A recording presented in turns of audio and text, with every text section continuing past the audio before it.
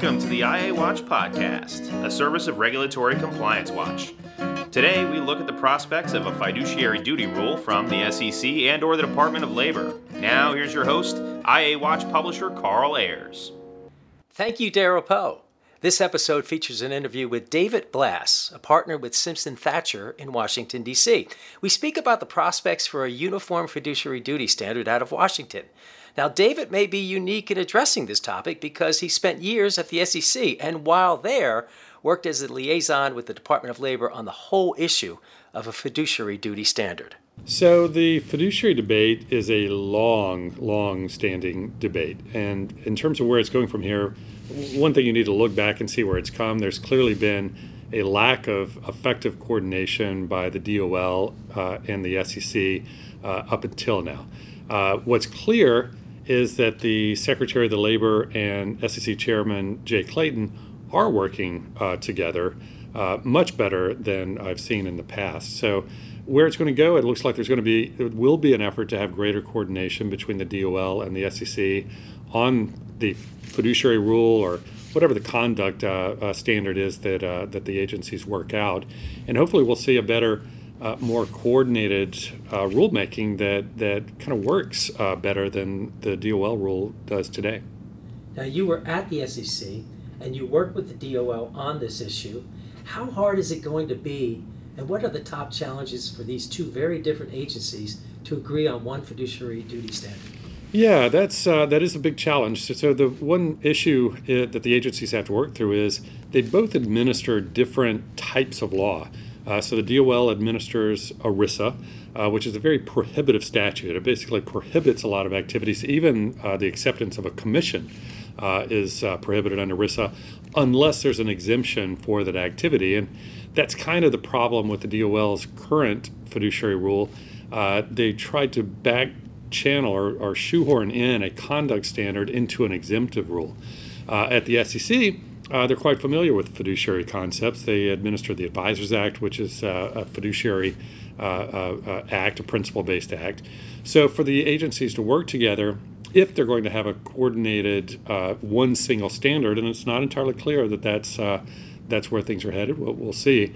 But if they're going to work together, they need to come to terms with how to in a simple, straightforward way, express a conduct standard that's going to work across the securities industry, regardless of whether the account is a retirement account or not.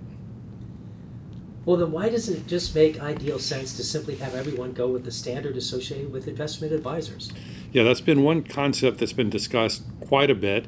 There are a couple of challenges with that. One, it certainly is a simpler process because the SEC already administers that standard.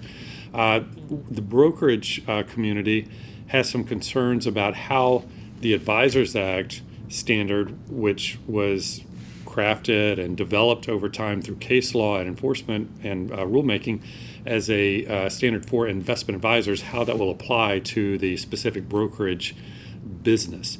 So what that portion of the industry has called for is a newer, more customized standard that is written for the brokerage industry with some guidance around how it's supposed to work. So please prognosticate. In 2 years, where is this issue in your view? Dead? Stillborn? Or will we have a uniform standard in place that covers ERISA, IAs, and BDs? So my strong prognostication, I think I'll be right about this, is it's not dead. This is going to be an agenda item, it appears, for SEC Chairman Clayton.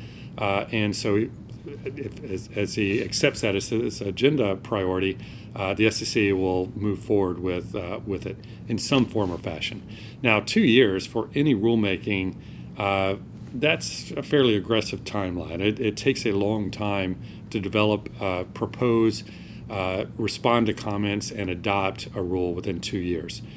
So I think that would be aggressive to expect the SEC and the DOL acting in coordination to have accomplished that within 2 years. So my best guess is 2 years from now, July 2019, we may well be looking at the SEC, possibly with the DOL, having issued a proposal with a proposed conduct rule. Comments would have been submitted, and we're in a phase where we're looking to see what the next step is if the SEC moves forward with adopting a rule or not, and how it would have responded to comments. That's the most likely scenario if the SEC really is going to move forward with the rule. The real question is, how do they coordinate with the DOL, and how does that impact the timing? Because as challenging as it is for one agency to develop and move forward with the rule, especially where you have different views within the agency, it becomes exponentially more challenging when you're working in concert with another agency which has those same dynamics. What would be the implications for the industry and for investors if the two agencies can't agree on a standard and one or both proceed with their own?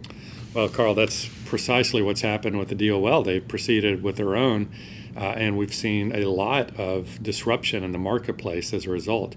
It's a bit of a confusing dynamic because the DOL doesn't have authority beyond retirement accounts. So they've developed this best interest contract exemption, which has built within it a conduct standard that applies only to retirement accounts, and it stops at the border of retirement accounts. So the same advice that you get in a retirement account doesn't apply in a non-retirement account. It's just confusing. How is that good for the investor? A better approach is the more holistic approach. But if the question is what happens if the DOL goes forward without the SEC, or vice versa, we've seen it at least with the DOL. If the SEC were to move forward with a conduct standard, the consequence is a little bit different.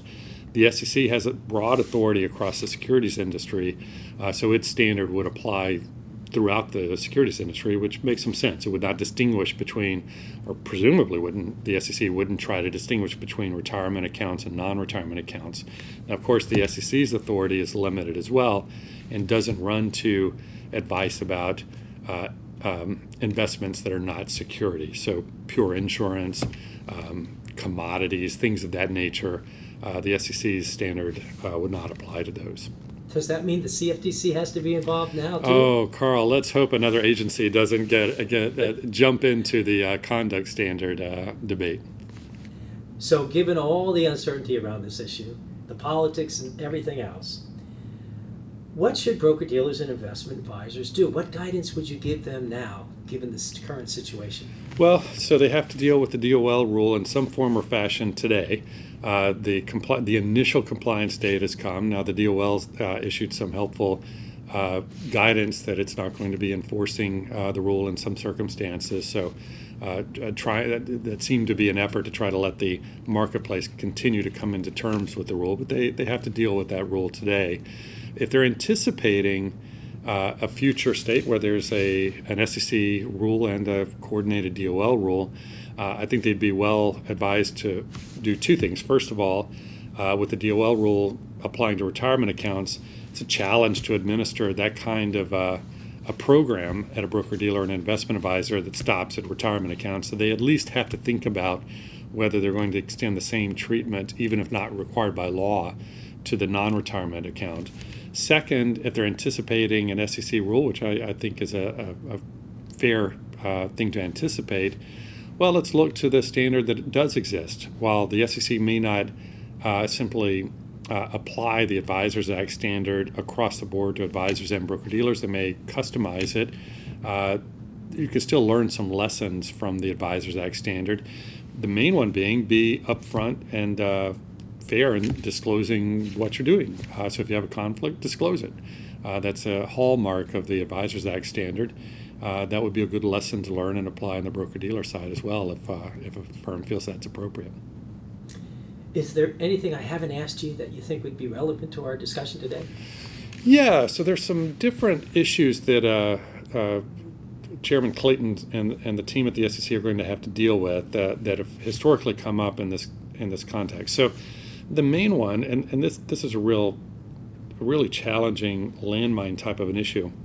If you look back at the SEC staff study after Dodd-Frank recommending that the SEC move forward with the fiduciary rule, and then you look at the SEC's request for comment and data about a fiduciary rule, that was back in 2013, there's an issue that didn't get a lot of attention, but it's a pretty big one. in each of those circumstances, the SEC was asking about a conduct standard, or the staff study was recommending a conduct standard, but then it pivoted and said, well, let's think about the broker-dealer regulation structure and think about what from that should apply to advisors. Well, that's a challenging, the conduct standard alone is challenging for an agency to move forward with, but if you add to it, adding regulatory burdens from the broker-dealer side onto advisors, it risks really sinking by its own weight, which in my opinion is what's happened repeatedly at the SEC because of that issue. So that's something that Chairman Clayton's going to have to think about and work through and find a way forward with, and hopefully keep things simple, which, if you look at his speech his recent speech on his agenda, seems to be what he wants to do. He seems to want clear, effective, but efficient regulation that's not overburdened and overly complicated such that it's hard to administer. And so hopefully he'll keep things simple for the staff. Can you recap for our audience your experience in the past while you were at the SEC and trying to work with the DOL? For a point of time at the SEC, I was primarily responsible for working on the SEC's thinking on the fiduciary rule, and certainly did have interactions with the DOL. I'd say, without getting into the confidences of the SEC, one key takeaway I had at the time was that the DOL doesn't have the level of expertise in the securities industry that the SEC does. That's by its nature, not surprising. Surely they have expertise on the labor market that the SEC doesn't have. That's just their areas of responsibility. To create a rule that's effective and can be administered and meet policy goals, you have to have the context of the sector of the world you're dealing with. And I think they probably missed some issues at the DOL in terms of how their rule was going to work. When I was at the Investment Company Institute, we were observing so-called orphaned accounts. These are accounts that brokers abandon because they're no longer economically viable.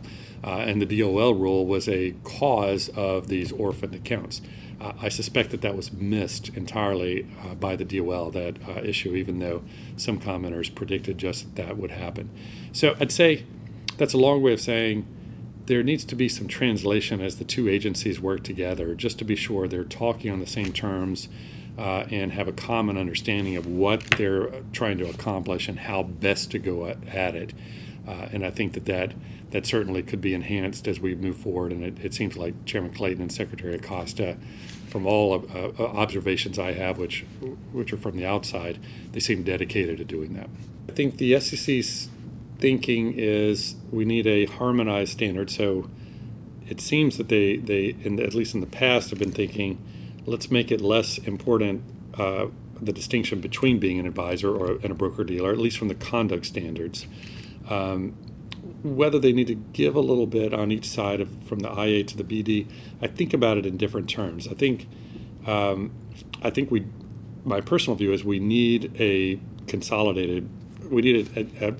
uniform standard, a standard that's common between broker-dealers and investment advisors, so that investors get similar level of quality and advice from both sides. Whether there needs to be something from the broker-dealer side that is imposed on the advisor side, I'm less convinced.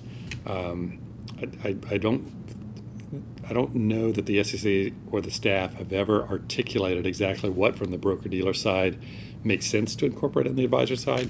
So I think my personal view is let's keep it simple, focus on the conduct standard, and then if there's something that we need to rethink on the advisor side, let's do that separately, and let's be sure we have a compelling reason to do that. Thank you, David Blass. David's a partner with Simpson Thacher here in Washington, D.C. We hope you enjoyed this podcast. Find out more about IA Watch at this website, www.iawatch.com/podcast. That's www.iawatch.com/podcast. I'm IA Watch publisher Carl Ayers.